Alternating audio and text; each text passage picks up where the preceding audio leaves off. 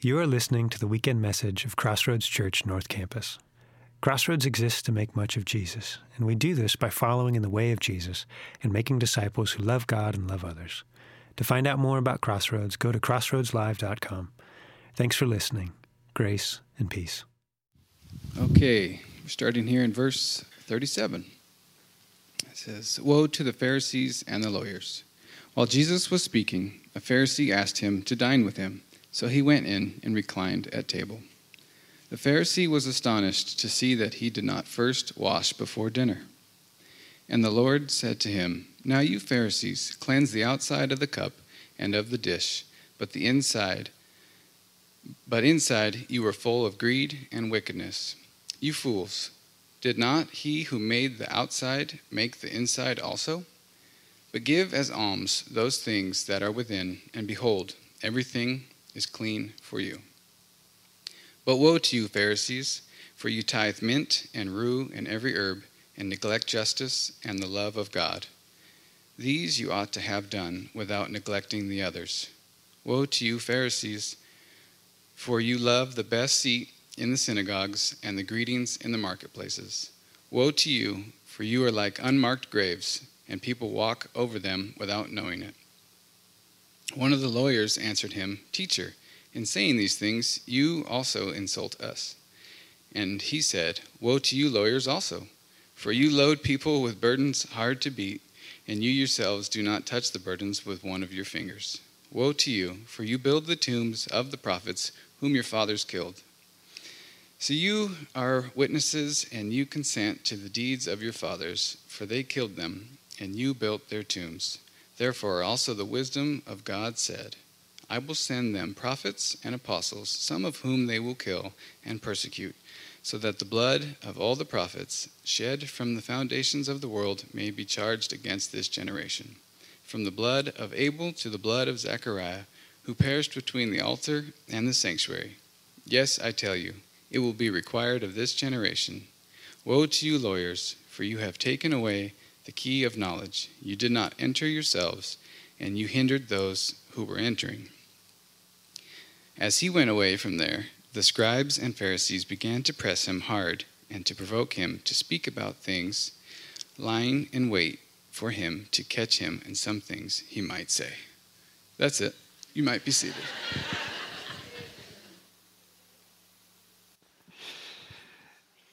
As you can tell, we've got a party ahead of us this morning. It's going to be a great time walking through some woes. Warning signs are made for a reason, right? Like they're placed there to remind us and to catch our attention that dangerous conditions lie ahead, conditions that can affect us all. And Jesus, as he speaks with the Pharisees, he's reminding them, and in turn, he's reminding us of the dangers of doing good works just to be seen as good, of pointing out the flaws of others just to make ourselves feel better and saying one thing while living another. A number of years ago, I was going for a hike in the Santa Cruz Mountains, and it was a hike I'd done before, and this particular day I showed up, and there was no one in the parking lot, and I had the trail all to myself, which I was excited about. Just was going to be able to just kind of think and walk through the beauty of this place, except when I got to the trailhead, there was a new sign, one I had never seen before, and it said, "Danger, mountain lion sighting," like with a date, which was like the day before that I was walking on there. And it was like the sign that says, like, keep your kids with you because they'll stalk you, and like all the fun things that mountain lions do. And I was like, okay, no big deal. Like, I'm fine, I'm fine. And what I realized really soon on that hike was I was not fine. I was not fine at all, because every crack, every noise, I was like, it's stalking me. This is how I'm going to die. This is a dumb way to die. And then I was like, well, I think I could take a mountain lion, which is a really dumb thing to think for me. And so I'm just walking through this hike, and instead of enjoying any of the beauty that's around me, I'm just thinking of what's prowling behind me and just waiting for me to be lulled into a false sense of security. Even as I was looking out over this bluff that just like was mountain after mountain going right into the ocean, and it was beautiful, I was like, I should probably head back. This is not, Rachel's going to wonder where I am, and she's not even going to have cell reception. I'm going to die. But this is the problem with some warning signs.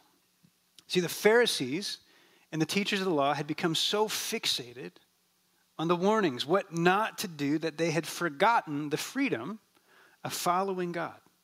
They had forgotten the freedom of the life that he brings to us.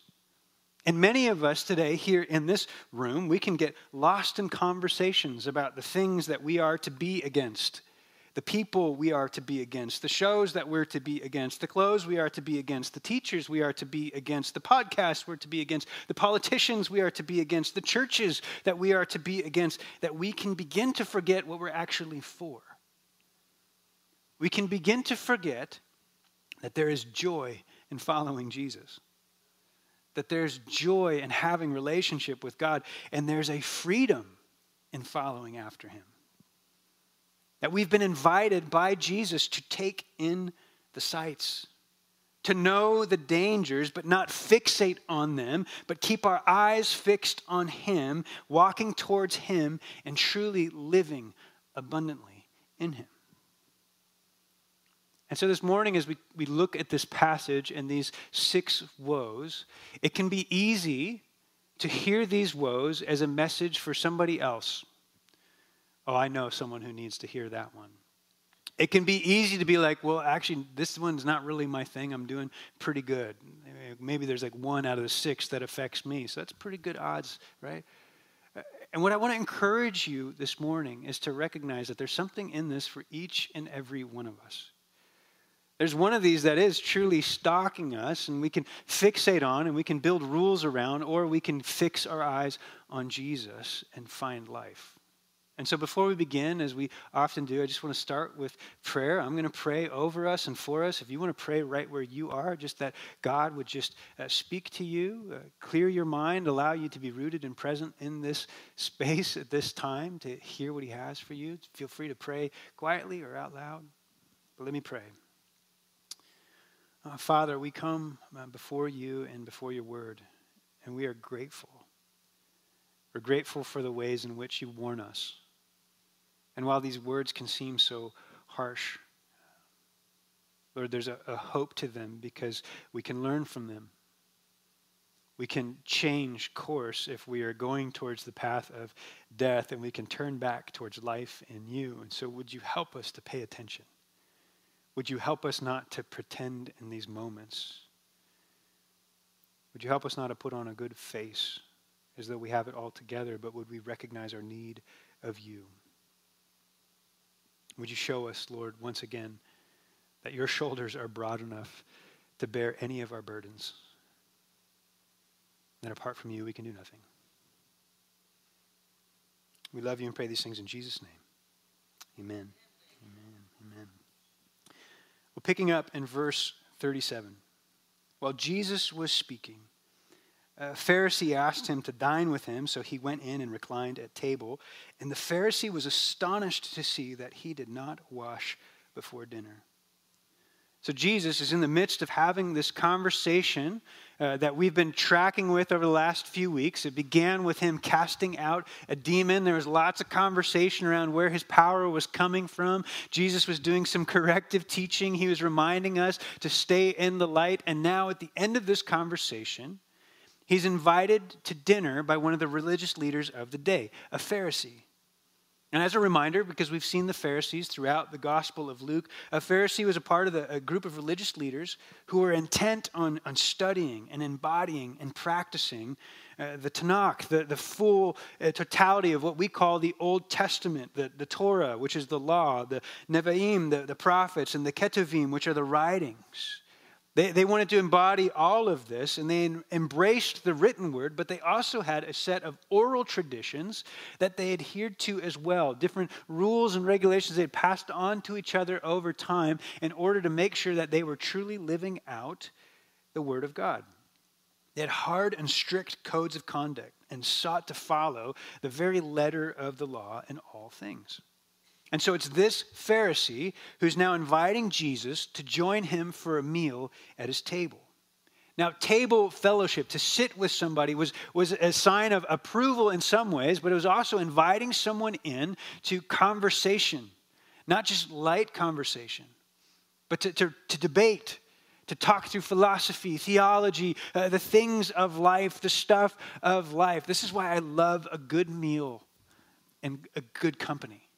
Because something happens when we're talking and we're eating together. We digest that conversation better, I think. I think we go a little bit slower. We're disarmed a little bit by a bite of a good, whatever that may be, a sweet dessert where suddenly your barriers kind of come down a little bit and you're a little more free-flowing in your conversation, but there's something that happens in that. And here Jesus is invited in, having fellowship with this Pharisee, this religious leader of the day.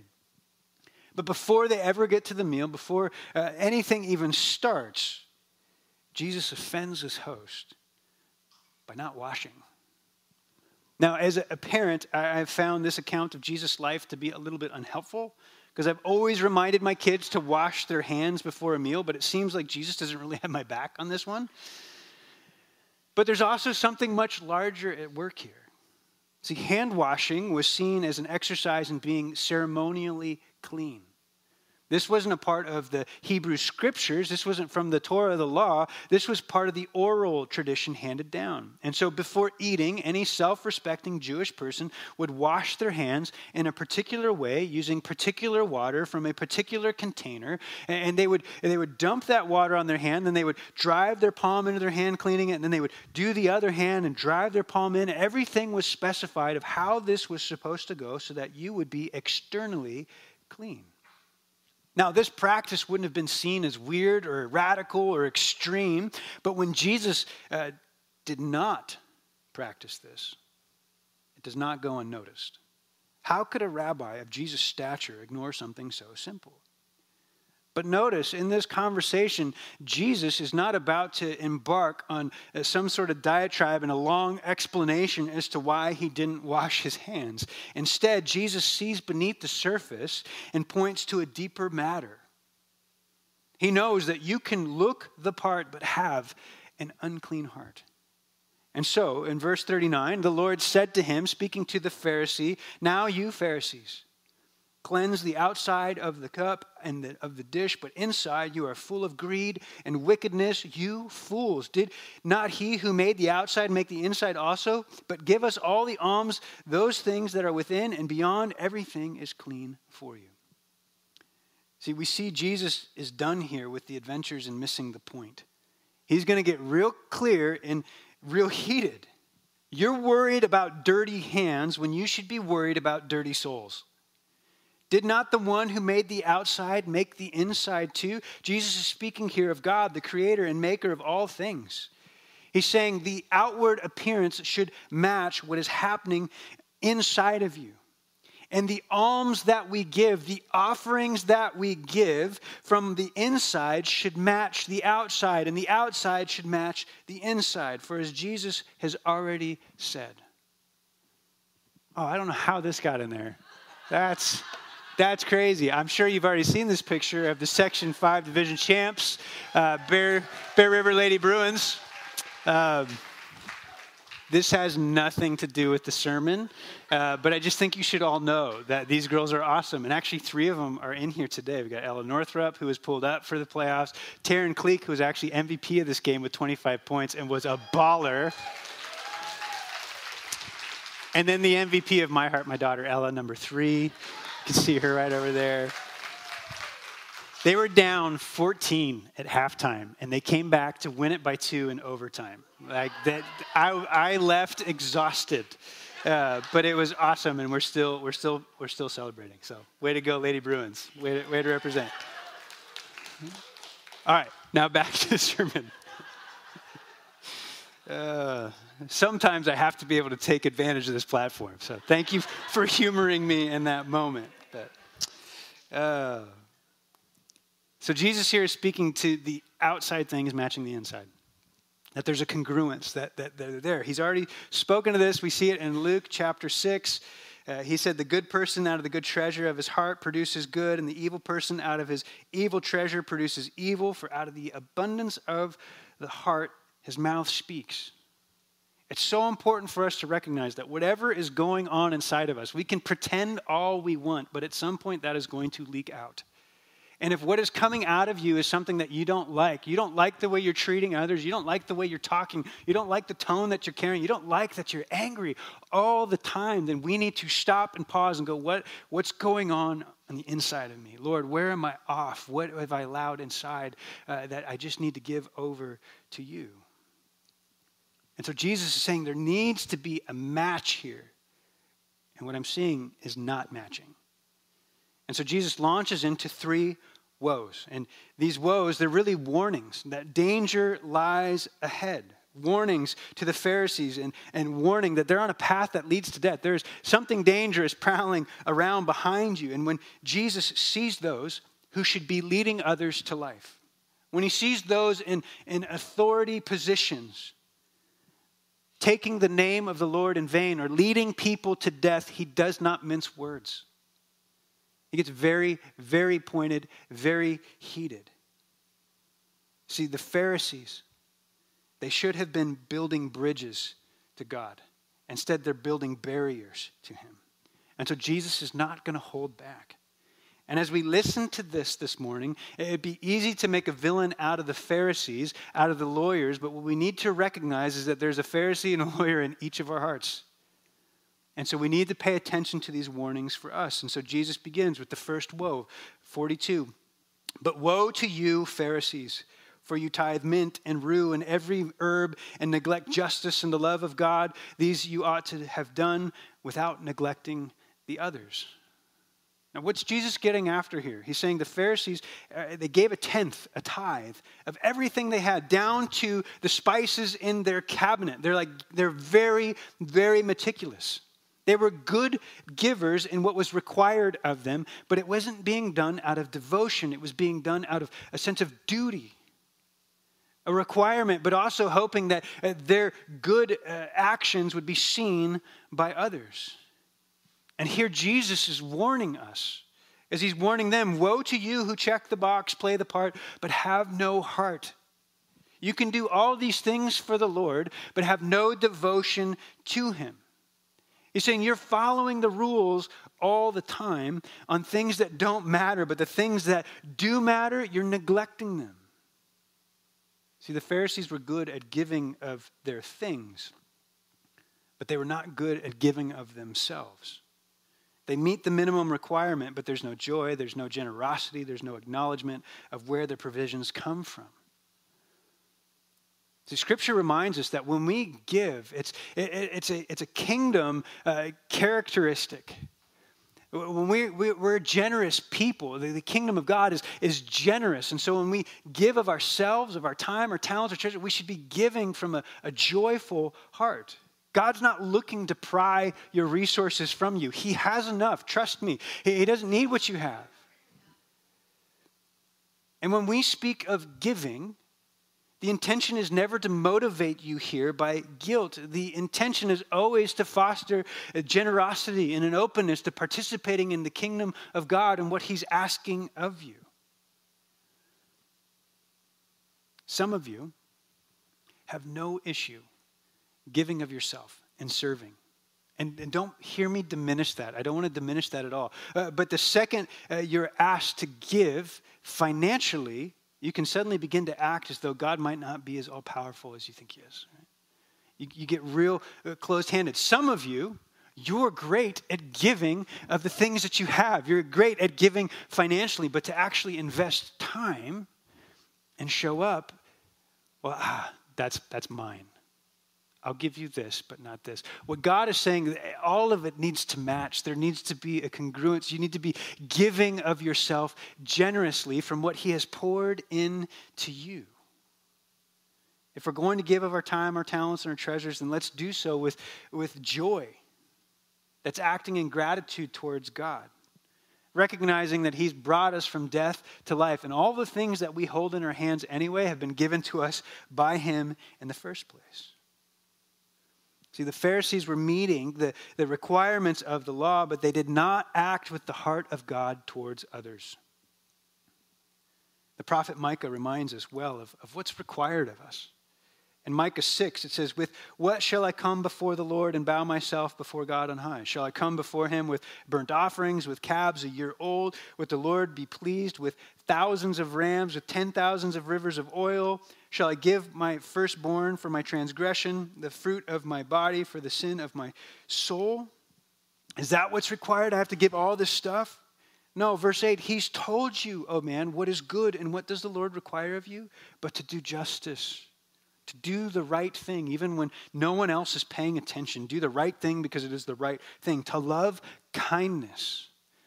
God's steadfast love, his hesed, is unending towards us, and we get to pour that out into others. And we're to walk humbly with God, understanding our position in him and under him. Jesus would actually summarize all the laws even more simply than this. He'd say, you just need to love God and love others. And the way you're going to show your love of God is by loving others. And the way you love others will show your love for God. This is a cyclical thing. So woe to you who check the box, play the part, but have no heart. Woe to you who just go through the motions so that you can be seen. Instead, we are called to be generous in hand and heart. We're to be generous with the things that God has placed in our stewardship, and not to withhold them, but to use them for his kingdom and his glory as he sees fit. But Jesus isn't done. He's just getting warmed up, really. Verse 43, woe to you, Pharisees, for you love the best seat in the synagogues and greetings in the marketplace. You love to sit front row. You love for everyone to see you in your robes. You love when everyone's like, hey, Pharisee. You love the greetings. Now, this one can be one that feels really far from us. But honestly, I think this is one that lurks in the hearts of all of us. The Pharisees loved their position, but they'd forgotten their purpose. They loved their position, but they'd forgotten their purpose. Their aim as religious leaders, their aim is to build bridges to God. Instead, they were creating barriers to him. A few years back, we were walking through downtown Grass Valley, and it was just like a gorgeous day, a little bit like today. Sun was shining after it hadn't been shining for a while, which just feels real good. And we're walking downtown Main Street, and everybody's out and walking, and we had just run into a family from the church that we were talking with, and it was super encouraging conversation because, you know, in our town, anywhere you go, you're going to run into somebody, and I love that about our town. Some of you are like, I don't, but it's great. I love it because we can't hide. Like, we just get to be with each other all the time. And we're walking down the street, and all of a sudden this guy comes riding by on a bike, and he's like, hi, Pastor. And I'm like, we are in a Hallmark movie. This is amazing. Like, this is a small town. And then I'm like, wait, there's always a tragedy in a Hallmark movie. Like holding on to Rachel. I'm like, you don't dare make me the pastor widower. Anyway, but it was just this moment where it's just, and I felt overwhelmed. Honestly, it's just where we are and what we get to do. Because I would tell you, I love being your pastor. I genuinely love it. I love you guys. I love watching you love each other, serve each other. I love watching you in our community and the way you reach out and the way you care for others. I love watching new people find their way into our doors and be welcomed in. I love it. And for me, it's never been about a title that you call me pastor. In some ways, I've actually pushed back against that because my fear has always been that creates this elevation or this separateness that I've never wanted to feel. And then the other side of that, there's a good thing that pushes that away. There's another side of me that also knows that there's a part of me that does like a title and does like to be looked up at and does like to be thought of well and does like to, have a position. And that's not where I want to live or where any of us want to live, because that's not the purpose. That's just a position. Our purpose is to bring glory to God. And these Pharisees, they really enjoyed the title and they'd forgot their calling. They really liked the position, but they forgot their purpose. They were to be building bridges to Jesus, and instead they're building barriers and elevating themselves. So again, you're thinking, like, this doesn't really affect me. But Jesus is saying, woe to you who use God for your own glory. See, the temple priests, the scribes, the Pharisees, their purpose was to be and to bring glory to God. And again, you might be thinking, here's a woe I dodged. I'm not a priest, I'm not a scribe, I'm not a Pharisee. This does not matter to me. But what I find so interesting is the Latin word for priest is pontifex, which means bridge builder. I love that. It's a bridge builder. Priests, religious leaders, Pharisees, they are to be building bridges to God. Again, not barriers, building bridges to God. And again, you're like, where's this going? Well, you might be thinking again, I'm not a priest, I'm not a pastor. But you're wrong. If you are a follower of Jesus, you are a part of the priesthood of all believers. You are a part of the bridge builder society of all believers. Peter reminds us of this when he says, but you are a chosen race, a royal priesthood, a holy nation, a people for his own possession, that you may proclaim the excellencies of him who called you out of darkness into his marvelous light. Once you were not a people, but now you are God's people. Once you had not received mercy, but now you have received mercy.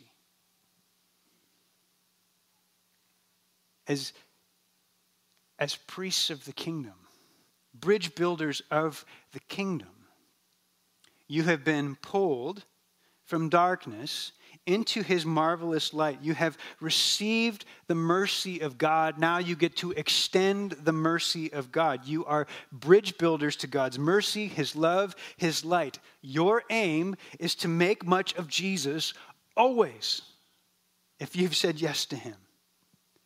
So woe to you who use God for your own glory, who commandeer his name for your own purpose, your own agenda, your own platform. It's not yours. None of it was yours. It's all his, and we are built and made to bring him glory. And you will find most satisfaction in life when you are living in a way that is bringing glory to him. So instead of using God for your own glory, instead live for God and the good of others. Live for God and the good of others. But again, Jesus is just moving along here. Woe to you, verse 44, for you are like unmarked graves, and people walk all over them without knowing it. To come in contact with death, even unknowingly, was to be considered unclean in the Jewish tradition.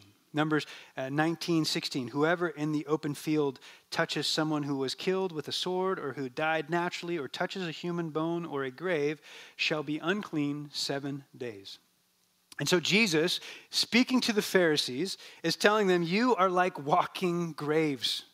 Anyone in proximity to you is made unclean simply by being near you. No matter how clean things appear on the outside, no matter how pressed your robes are, the stench of death cannot be hidden.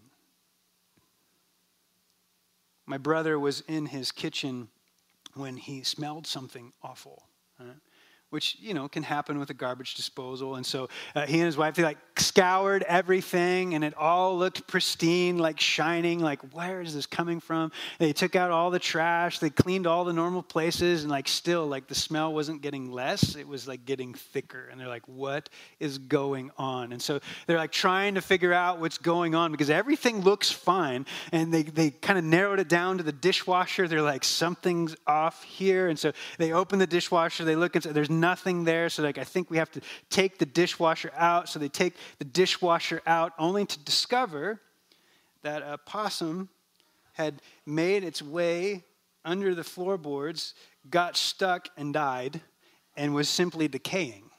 And so when they removed that, the smell suddenly got much stronger, much more pungent, and was just a beautiful episode in their life.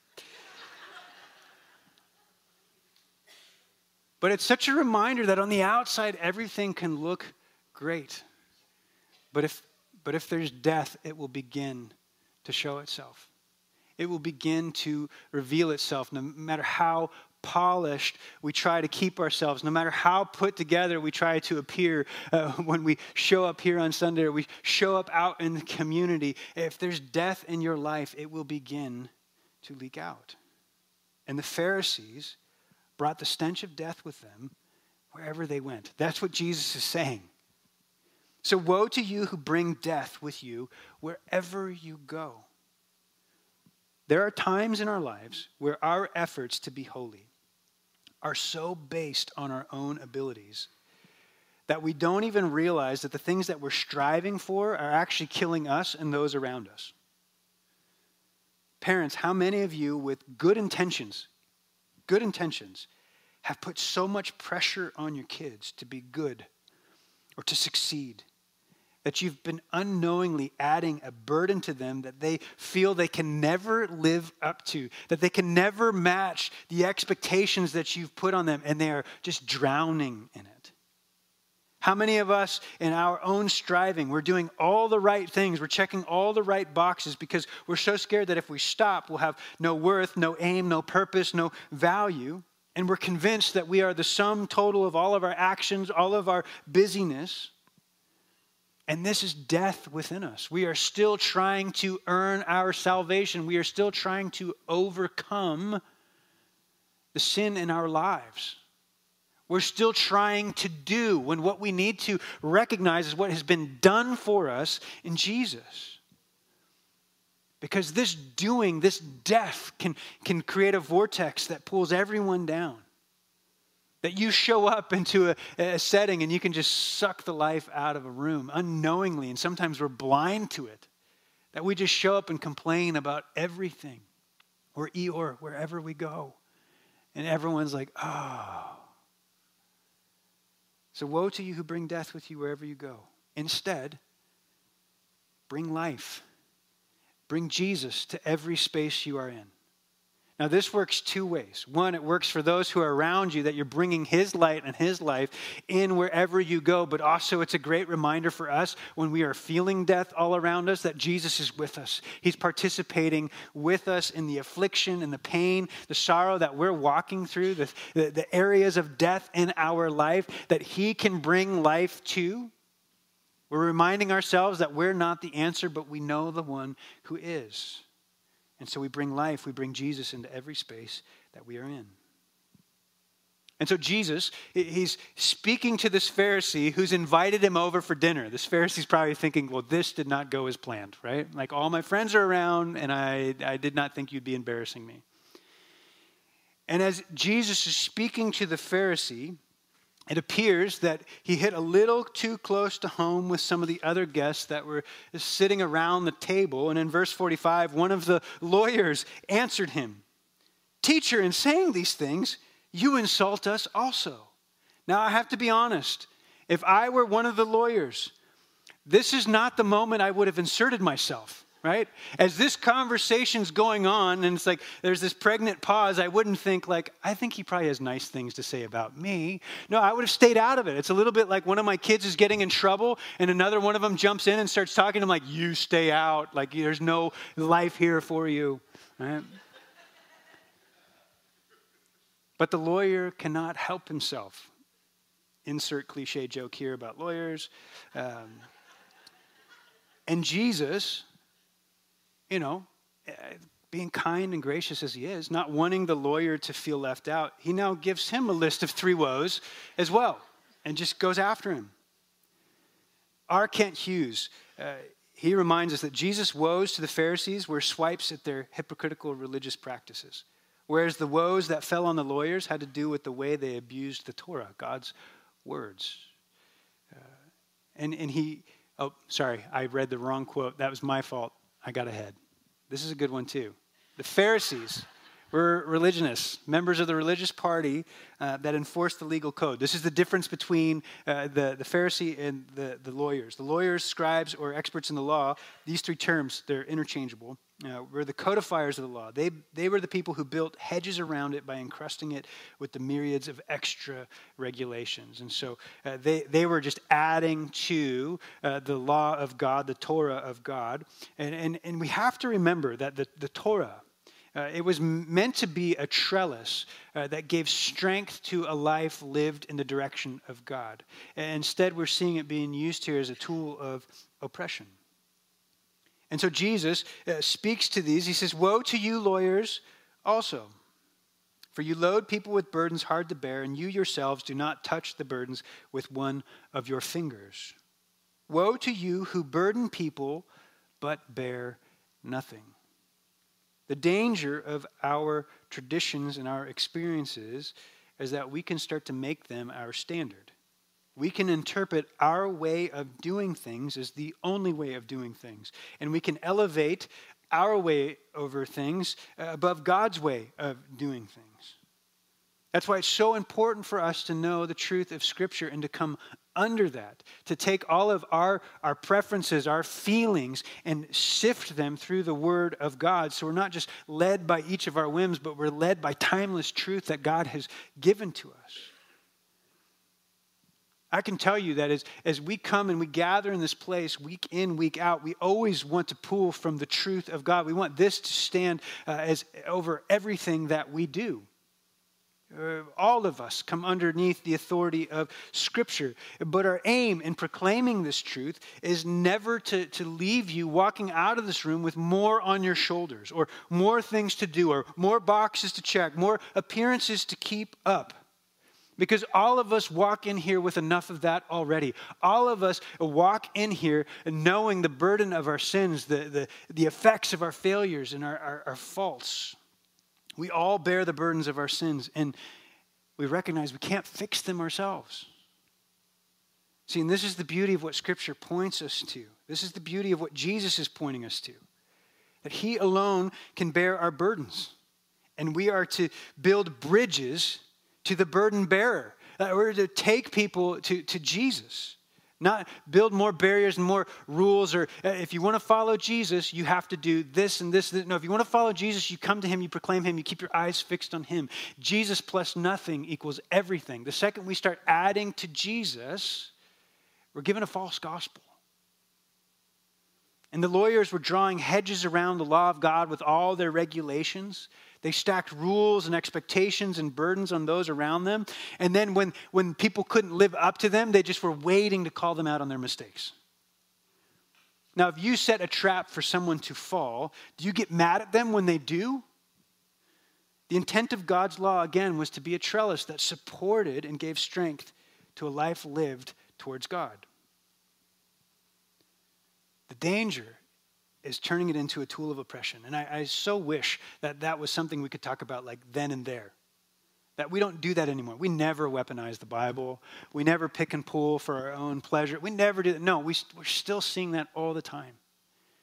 That we can slice this in a way that it meets our need, my preference, my form of worship, my form of gathering. Like how do we just let this stand on its own? How do we let Jesus be Jesus and not the form we want Him to take? See, we can be quick to point out people's flaws and walk away. We're really good snipers. We take our shots and no one even knows where they're coming from, but they're like, man, that didn't feel good. But if you're going to point out a mess, we better be willing to get our hands dirty and help with that mess. Most of all, we must be willing to point them to the one who can bear their burdens. So woe to you who burden people but bear nothing. Heap piles on their shoulders and walk away. No, instead, carry others to the burden bearer. Now, this is so important. That word carry, it's not saying that you are now the burden bearer. No, you are taking that person to Jesus. You know you can't be the answer, the solution to that person's problem, but you know the one who is. And so you're going to walk with them. You're going to come alongside with them. You're going to enter into the mess. Because if you remember well, you were a mess at one point too.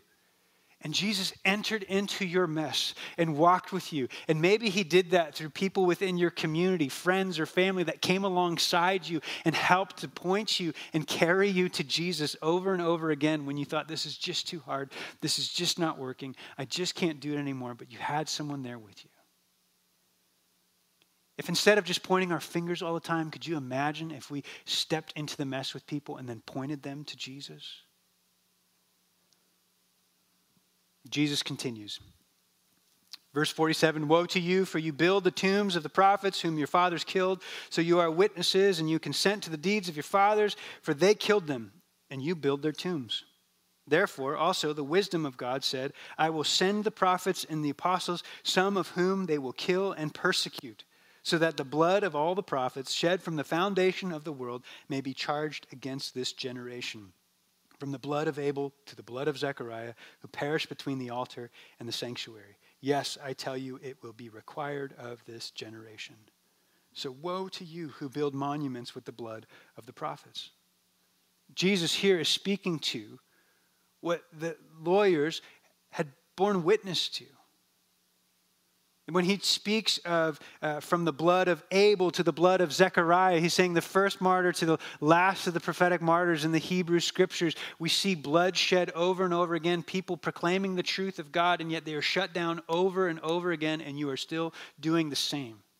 And their blood is still on your hands, is what Jesus is saying to the Pharisees and the lawyers here in front of him. Because you understand the responsibility that comes with being a witness to something. They had all of the Hebrew scriptures in front of them. They knew it chapter and verse.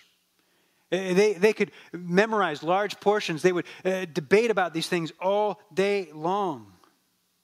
They had monuments of men that had spoken on God's behalf and tombs still built. You can still go and visit some of those sites in Israel to this day. They lived to see John the Baptist prepare the way for Jesus, and now they're sharing a meal with the Messiah. They have the one that they long for and hope for sitting in front of them, and they still do not see him. Instead, they only see the rules that he is breaking, the rules that they made. And once again, blood is on their hands because they are missing what God is showing them. And the question often gets asked, if Jesus were to walk into our midst, what would our reaction be? If he showed up into this gathering today, what would our reaction be? Would we quickly escort him out of there because we would assume he's delusional? Would we recognize the voice of our good shepherd? Would we know the word well enough to see that it aligns? Or instead would we gather stones? Let us learn from the mistakes of those who've gone before us. Let us heed the words of Jesus and not just know them, but to live them, practice them, build our lives on them. So woe to you who build monuments with the blood of prophets. Instead, build your life on the blood of Jesus. Build your life on the blood of Jesus. It is his sacrifice that paves the way for life. He has paid your debt in full. He has given the entirety of his life so that you can have life in him. So build your life there. It creates equal ground really fast when you recognize that you're a broken mess that has been rescued and redeemed by Jesus. So when you see the broken mess of other people's lives, it allows you to be gracious because such were you. But you've been washed, you've been redeemed, you've been sanctified by the blood of Jesus. Jesus has one more, and he goes out swinging. Woe to you lawyers, for you have taken away the key of knowledge. You did not enter yourselves, and you hindered those who were entering.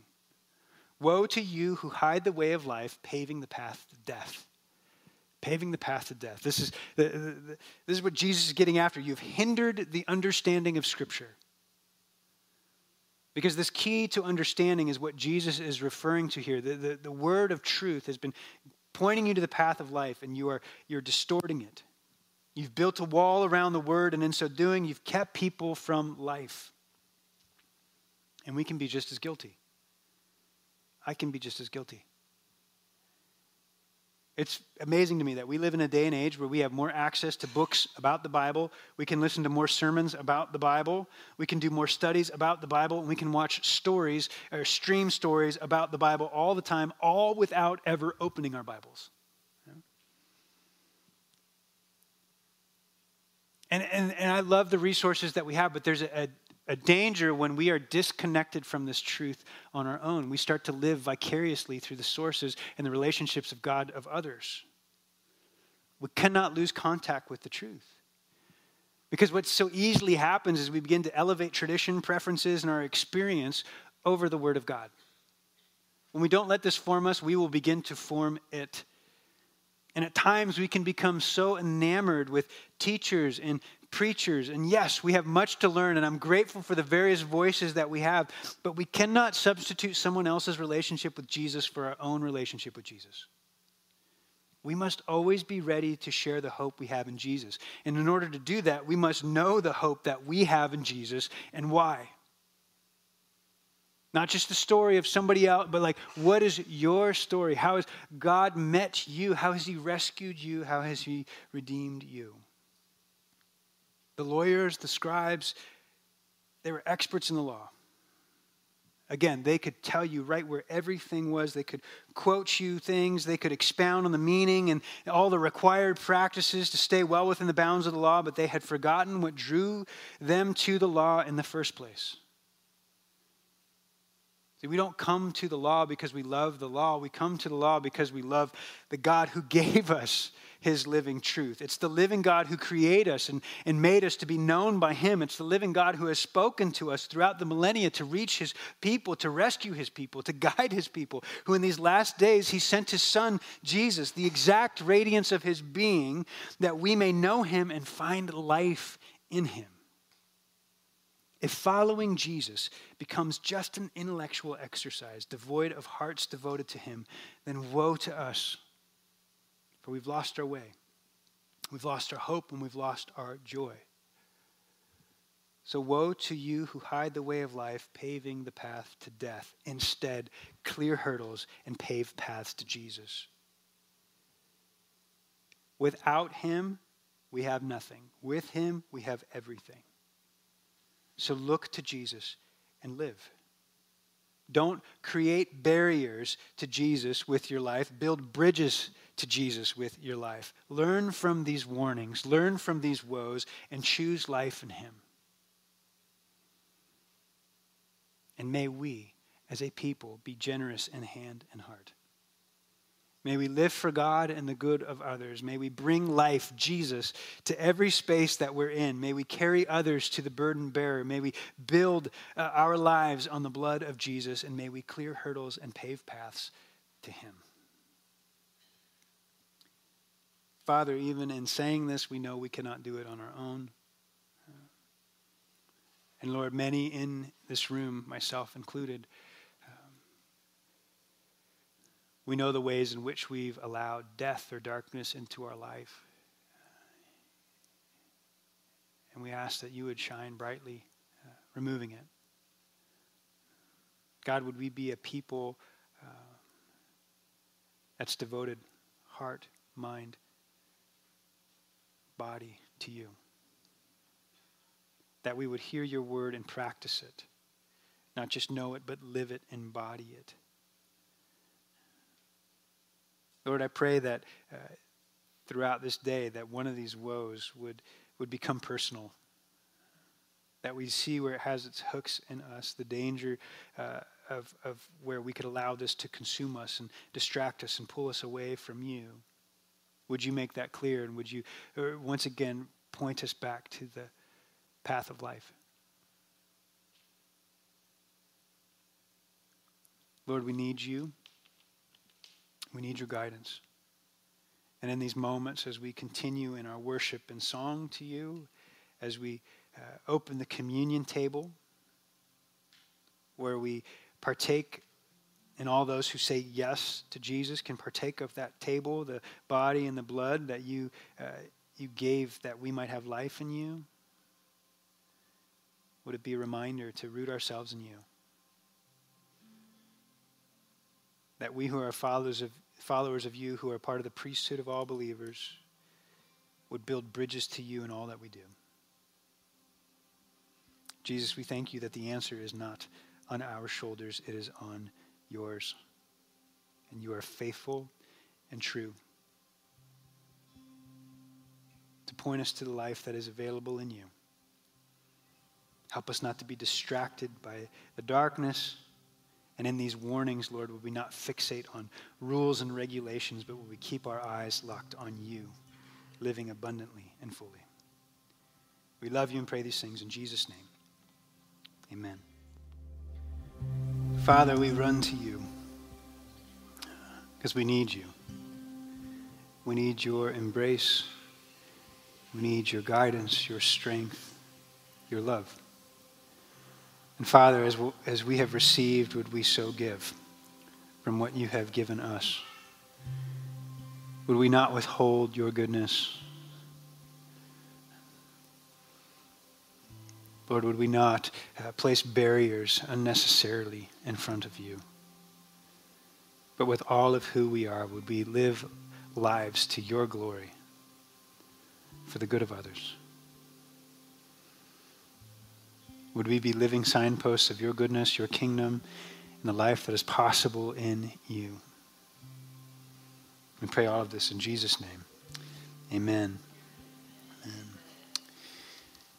At the end of this chapter, it says, he went away from there, and the scribes and the Pharisees began to press him hard and to provoke him to speak about many things, lying in wait for him to catch him in something he might say.